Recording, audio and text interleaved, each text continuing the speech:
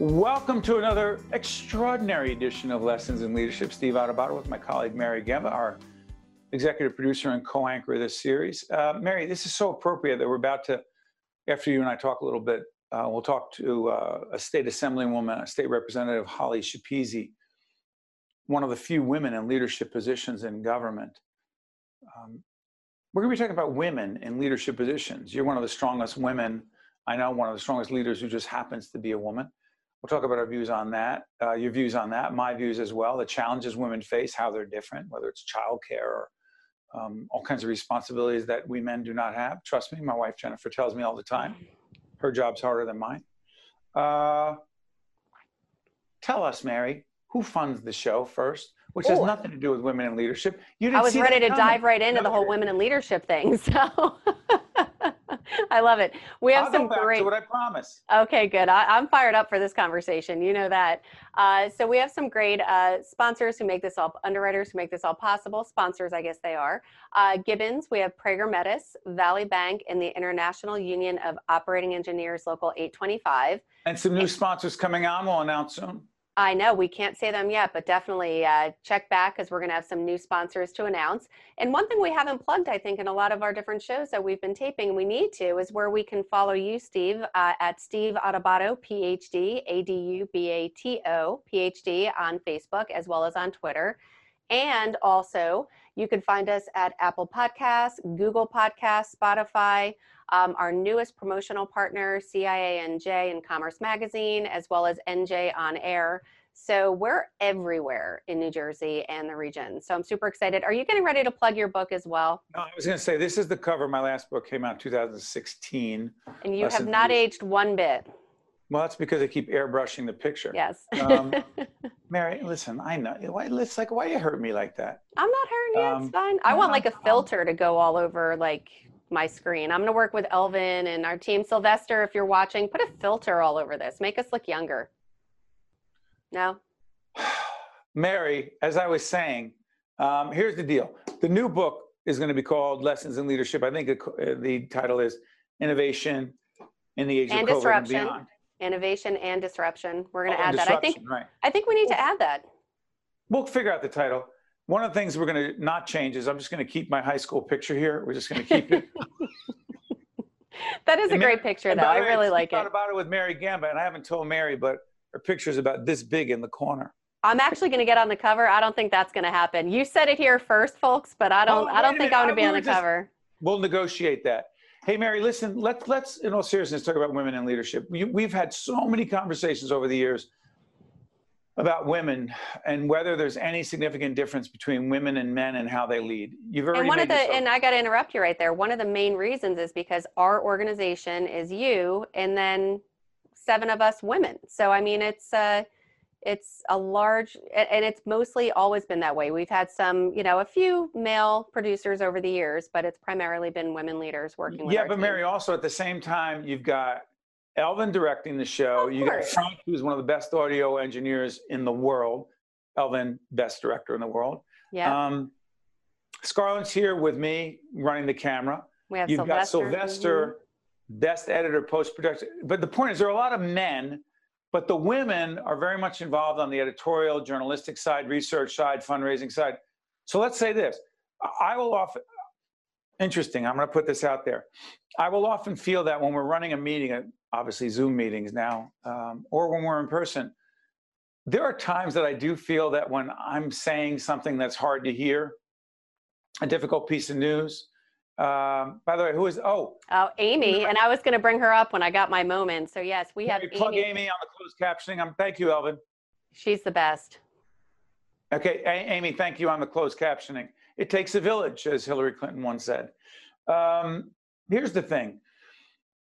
I do sometimes feel that if I'm putting something out there and I'm challenging a team member, asking a team member, why did such and such go wrong? And we really need to do better at this. There are times in my own mind, in my own psyche, that I feel like there's some degree of it's not an official sisterhood, but something about traveling pants. You never hear that book, Mary? Oh, yeah, no. I saw the movie. I knew it was a book too, but yes. Mary, hold on. Is there, or is it only in my mind? Like, we're together, we're women, and we don't like to, we won't challenge each other as much because we're part of a sisterhood and it's tough to be a woman in a leadership position and we need to stick together. And Steve's just a pain in the neck. Steve's being difficult. Why you I'm shaking my head now. no. I'm going to shake my head no. I call BS on that one, but and I know, but it's perception, and you hit it on the head. I'll be open to this. Go ahead. I feel that way. That is your perception, and you have the right to how you perceive things. And I have the right to be wrong. Go ahead. No, and I get it, right? And I would hope that any team is collaborative, whether it's, if it's primarily men, primarily women, or if it's a combination. I think one of the greatest things about any team is the fact that they support one another, they collaborate with one another, they get creative. But do they confront each other, Mary? By the way, we're talking about this because Holly Schapese is coming on, state representative in New Jersey, state assemblywoman. She's dealt with serious medical health issues for herself. Her husband has had cancer. She lost a job and as COVID was happening. And she talks about overcoming challenges. She's tough as nails. But Mary, question, have there been times that I've raised an issue, challenged someone in a very respectful way? Not always, but when I do. And I see one of our team members who happens to be a woman, and I start to see tears that are either happening or close to happening. And I'm gonna sound incredibly stereotypical here. I haven't experienced that too often with men. Am I just putting people in a box? Well, there's two separate things you raised. The first thing you raised was whether we do give feedback to one another, and we do. Hard to hear feedback. Hard to hear, very hard to hear. And because of that, I'd like to say that many of our team members have really stepped up over the years. We've sat down, we've had very difficult conversations, and some you know about, many you don't, on a regular basis. And you and I have talked about it all the time. I don't know is what you mean. Correct. Correct. Okay. And many times, though, you and I have agreed to disagree on the delivery, the mode or the tone or the way that you communicate. I do agree that women communicate differently than men. Men, I feel, just want to get to the point a little bit faster. Sometimes they're a little bit more abrupt, can be a little bit more abrasive, whereas women approach it more, let me tell you how this is impacting the team, and let me show you a different way to go about it that could be much more effective.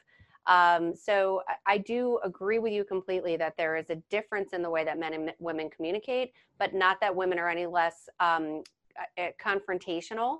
I think we just do it in a different way, but it doesn't mean that it can't be as effective. So, and as far as the crying thing, no, I agree completely. No crying in baseball. And I used to cry with you, and as a result of words that were said.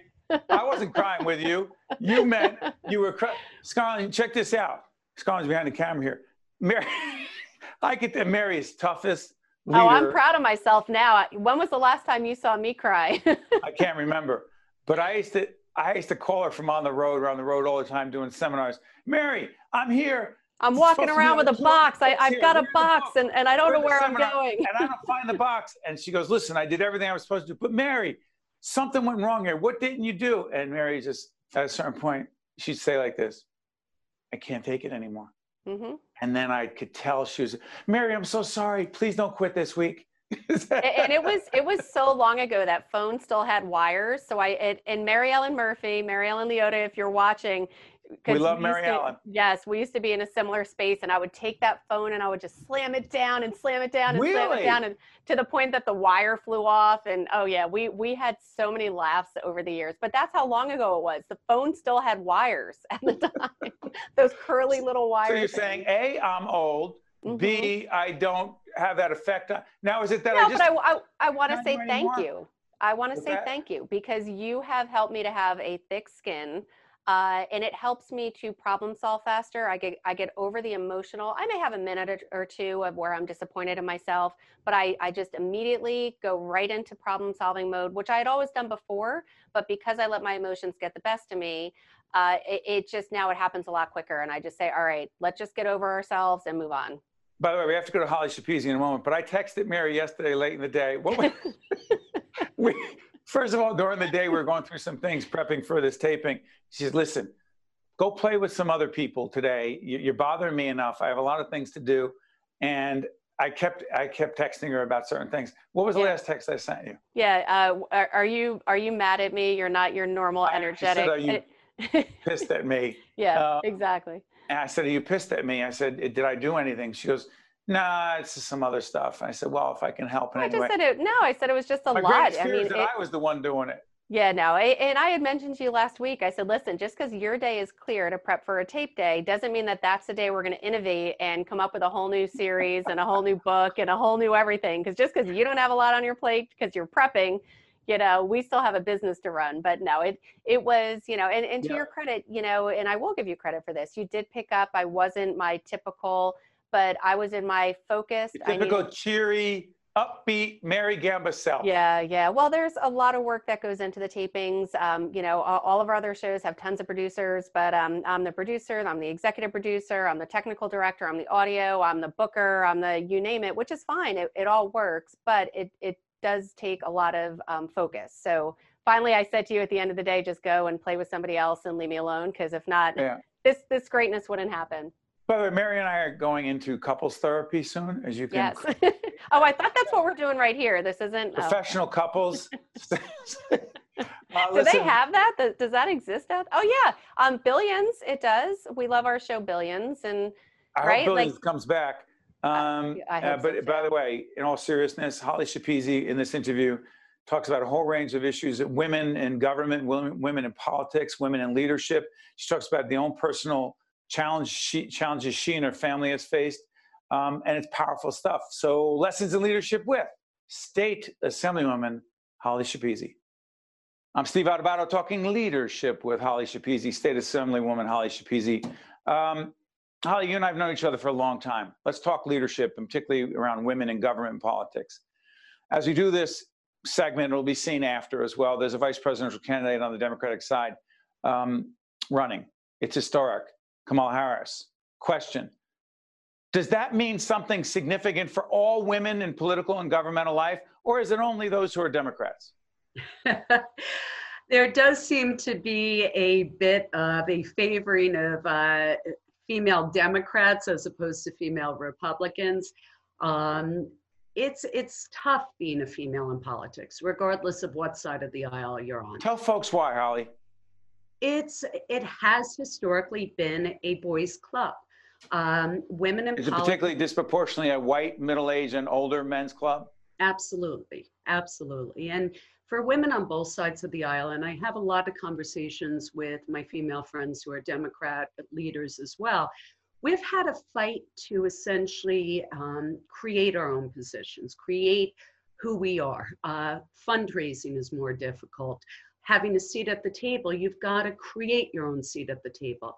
Mentorships, you don't have a lot of the same sort of mentoring and grooming to rise up through the ranks that men have historically had. So for somebody like me, I did stuff. I learned how to play golf. I learned how to be one of the boys. Seriously? And yes, absolutely. What does that have to do with leadership, learning how to play golf and being around men in a more comfortable way? Why is that about leadership? Because that's where the deals get struck. That's how the deals get struck. It's amazing that in this day and age, even with respect to, I remember when Kim Guadagno was running for governor and people were like, oh, you should potentially run as her lieutenant governor. And even on interviews like this, I had people go, well, you can't have two women running on the same ticket. And it was shocking to me, because when has anybody ever said, wow, there are two men running on the same ticket? Don't say it. And we still think that way. And it's something where eventually we need to get to a point where it doesn't matter if it's two white people, two black people, two women, two men, it's whoever is the best candidates. And we need to see past, trying to market ourselves based upon, our gender or identity or anything like that. And we're still not there yet. Outside of politics, I'm going to ask you a question about women in leadership positions, be it in the private sector, in education, in government, wherever. I know with my own wife, Jennifer, who runs her own business, she's an entrepreneur, but we have 3 kids, all of whom are dealing in different school situations, remote, hybrid, who's physically there. I'm not going to go through the details, but we're just representative of so many other families. And I'm doing this, and I'm doing the leadership seminars, and we're running our business out of our house. But there's more pressure on her. I could see it. As much as I try to help out, is it not a fact that for women in leadership positions, regardless of the industry, that childcare, and we're doing this series called Reimagine Childcare, which is all about trying to understand the need for quality, accessible, affordable childcare, it does still, even in 2020 and beyond, childcare falls disproportionately on women, and that has implications for their leadership potential. Absolutely. Thankfully, my husband is amazing, and we have always had kind of a non-traditional household. He works from home, he cooks, he does the laundry, he's there. Stop, because you're making me look bad. You make a lot of us look bad, Holly. But without that, quite candidly, particularly right now, it is impossible to be a mother.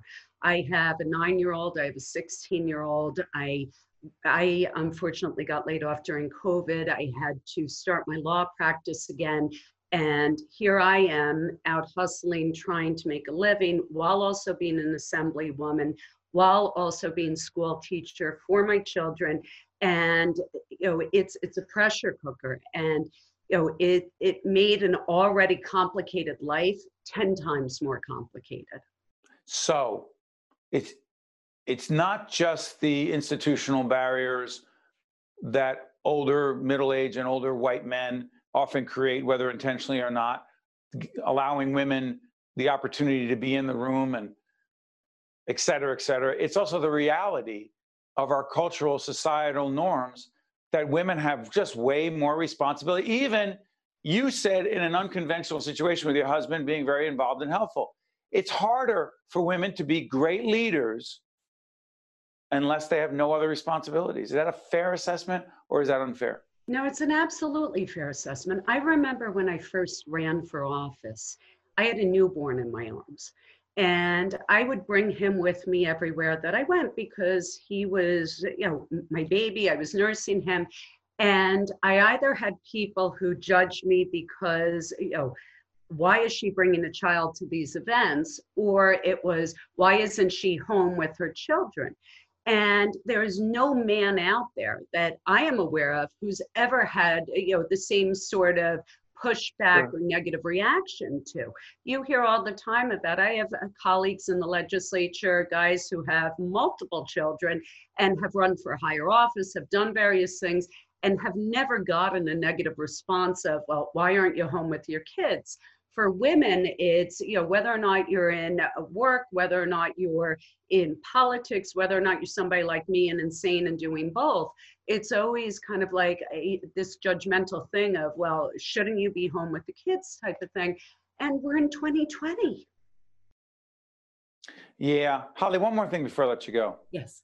Your drive, your spirit, your tenacity, even overcoming I'm not going to go into detail. We've checked a previous interview we did with Holly about a very serious issue she had. A terrible head injury, if you will, a brain injury that was serious, and your recovery was extraordinary and continues to be, I imagine. But where does your tenacity, because I'm big into the connection between leadership and tenacity, toughness, resilience, never quitting. Where does Holly Schepisi's toughness come from? Life is not easy. 2020 has been a really difficult time for me and my family. I had COVID. I lost my job. My husband had cancer. We were in the midst of so many life-crushing events, and you realize there are always going to be life-crushing events. There's always going to be difficulties. And you got to pick yourself up, dust yourself off, and move forward. And I've done it my entire life. It hasn't been an easy one, but as I tell people, what doesn't kill you makes you stronger. And I use those life lessons to actually help guide me in decisions and having empathy for others and being a good leader based upon having had challenges myself. My book is called Lessons in Leadership. The show Mary Gamba and I do is called Lessons in Leadership. Sometimes I think the title should be simply Lessons in Life, because you just offered an awful lot of those. Holly, thank you so much. Best to you and your family in these incredibly difficult and unpredictable times. Thanks, Holly. Thank you. Have a great day. You too. We'll be right back.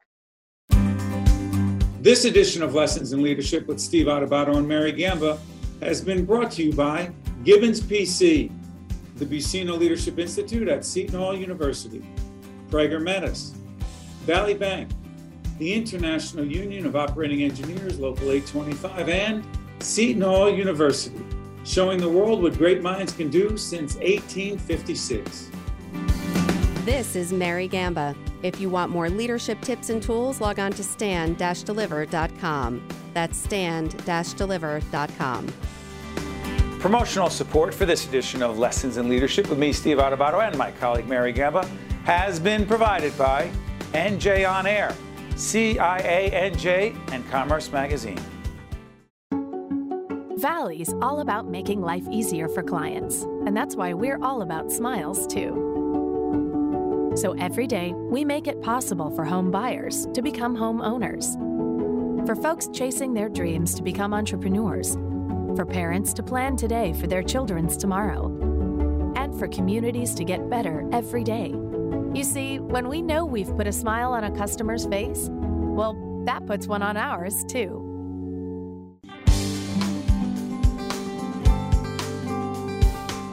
Wow, interesting conversation with Holly Schepisi. We're about to go into a conversation, Mary, with Ben Dworkin over at Rowan. He's the director of the Rowan Institute for Public Policy and Citizenship. Real quick, Mary, I always keep talking about Churchill on leadership. I have another book here. Doris Kearns Goodwin, one of the great historians on presidential leadership, wrote about Roosevelt in here. And the reason I mention this, other than the fact that we have a huge leadership library, which you can see on our website, stand-deliver.com.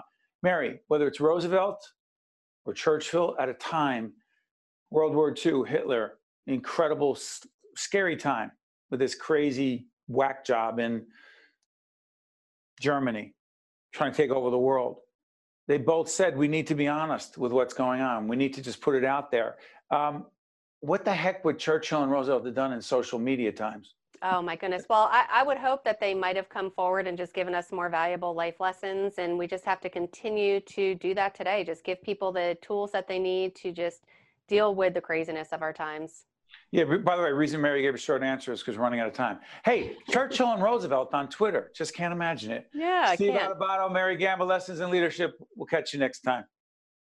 We're now joined by Dr. Ben Dworkin, our good friend down at Rowan University. He's the director of the Rowan Institute for Public Policy and Citizenship. Ben, let's talk leadership.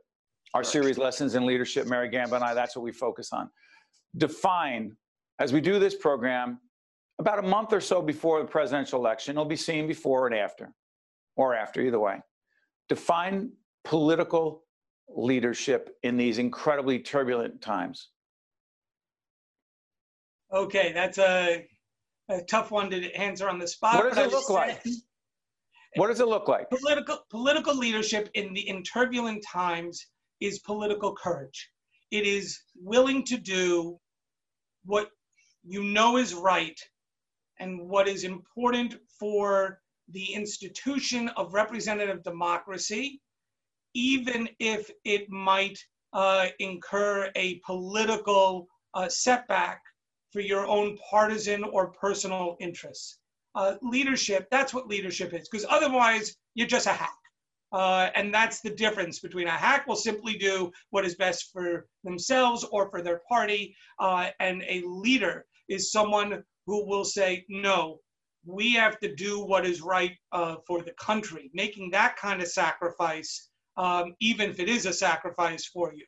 And I tend to think one of the things that people like you and I grew up with in Trenton is that good policy, good leadership means good politics. It ends up being good politics when you do the right thing. So Ben, let me follow up. People often say, it's in leadership is you got to know your audience. You got to know what they want to hear, but then there's what they need to hear. Roosevelt said we needed to fight against Hitler. We needed to step up. And a lot of people didn't want him to do that. A lot of people wanted to be isolationists, stay out of it. Churchill in England, courage, leadership. A lot of people didn't want to fight against Hitler, but he said, we must do this or we will not exist anymore. Question, don't leaders have to listen to the people or their audience? But what happens if what many people in their audience want isn't what they believe is right as a leader? Complex question, I know. Well, look, this is a debate political scientists have all the time. Whether you're as a leader, whether you're an elected official, are you a delegate or are you a trustee? A delegate will simply ask their constituents, what do you want? Whatever it is, I'll vote for that. Do a poll, right, Ben? Do a poll and find out what people want, and then do a that. poll, Is but that obviously, leadership? You can't poll on everything, and at a certain point, you have to be a trustee. You have to say, look, you elected me, you trusted me to make the call, and there are things that, what leadership again means, not just listening and doing what people want, but doing the uncomfortable thing, what the people going further and saying, as you pointed out with your Roosevelt and Churchill examples, talking about what is needed, what is necessary, giving the hard truths of what we have to do, where we are as a nation. This is part of leadership, because it might not be the politically expedient thing to do, but that's what leaders will do. They will tell the truth to the nation in order to be able to lead people forward. Yeah, but Ben, real quick, before I let you go, as it relates to coronavirus, to what degree do you believe our political leaders at the highest levels in state government and federal government, top level officials, to what degree should they be telling people, quote, the truth that's painful, that's difficult, that's hard to hear, as opposed to, listen, I don't want to panic people, we're going to be good? Which one is real leadership?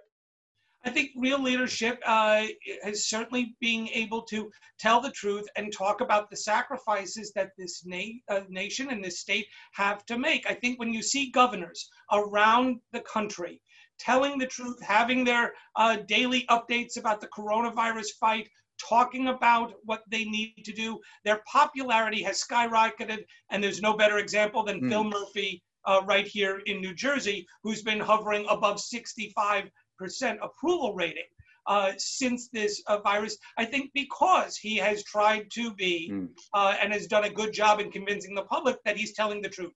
And in contrast, President Trump, who at one point had the daily briefings, then stopped them, was talking, then stopped talking. Now we're never sure who we're listening to at any given moment, and people have, in part because of the past 3 years, found reasons not to trust the president, especially after the Bob Woodward interview and the tapes that were revealed there.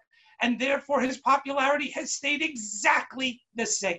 I think what is striking about our current period in time in the coronavirus is that political leaders who have told the truth and have convinced people that they're telling the truth have seen their popularity. The public gets it. And the public has rewarded it with high approval ratings. And those who haven't stay where they were. Donald Trump is still at 42, 43% approval, has not gone up one iota in this particular pandemic, whereas lots of other people on both sides of the aisle, in fact, have taken a different tact in their leadership and have been rewarded for it, at least in public polling so far. A final point I want to make. This interview is being taped on the 22nd of September. It will be seen after the election. We don't know what's going to happen in that presidential election. I hope and pray, and Ben does as well, that whoever wins, that there's a peaceful transition of power in Washington. But we are talking about where we are right now. It is not political prognostication or projecting who's going to win or not. But the principles are the same, about being honest and candid and telling sometimes the unvarnished, painful truth. That is leadership in the eyes of Ben Dworkin, who is, in fact, the director of the Rowan Institute for Public Policy and Citizenship, and he's not alone in that view. Ben, thanks.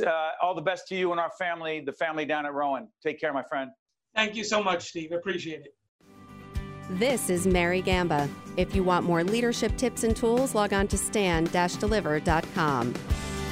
Promotional support for this edition of Lessons in Leadership with me, Steve Adubato, and my colleague, Mary Gamba, has been provided by NJ On Air, CIANJ, and Commerce Magazine.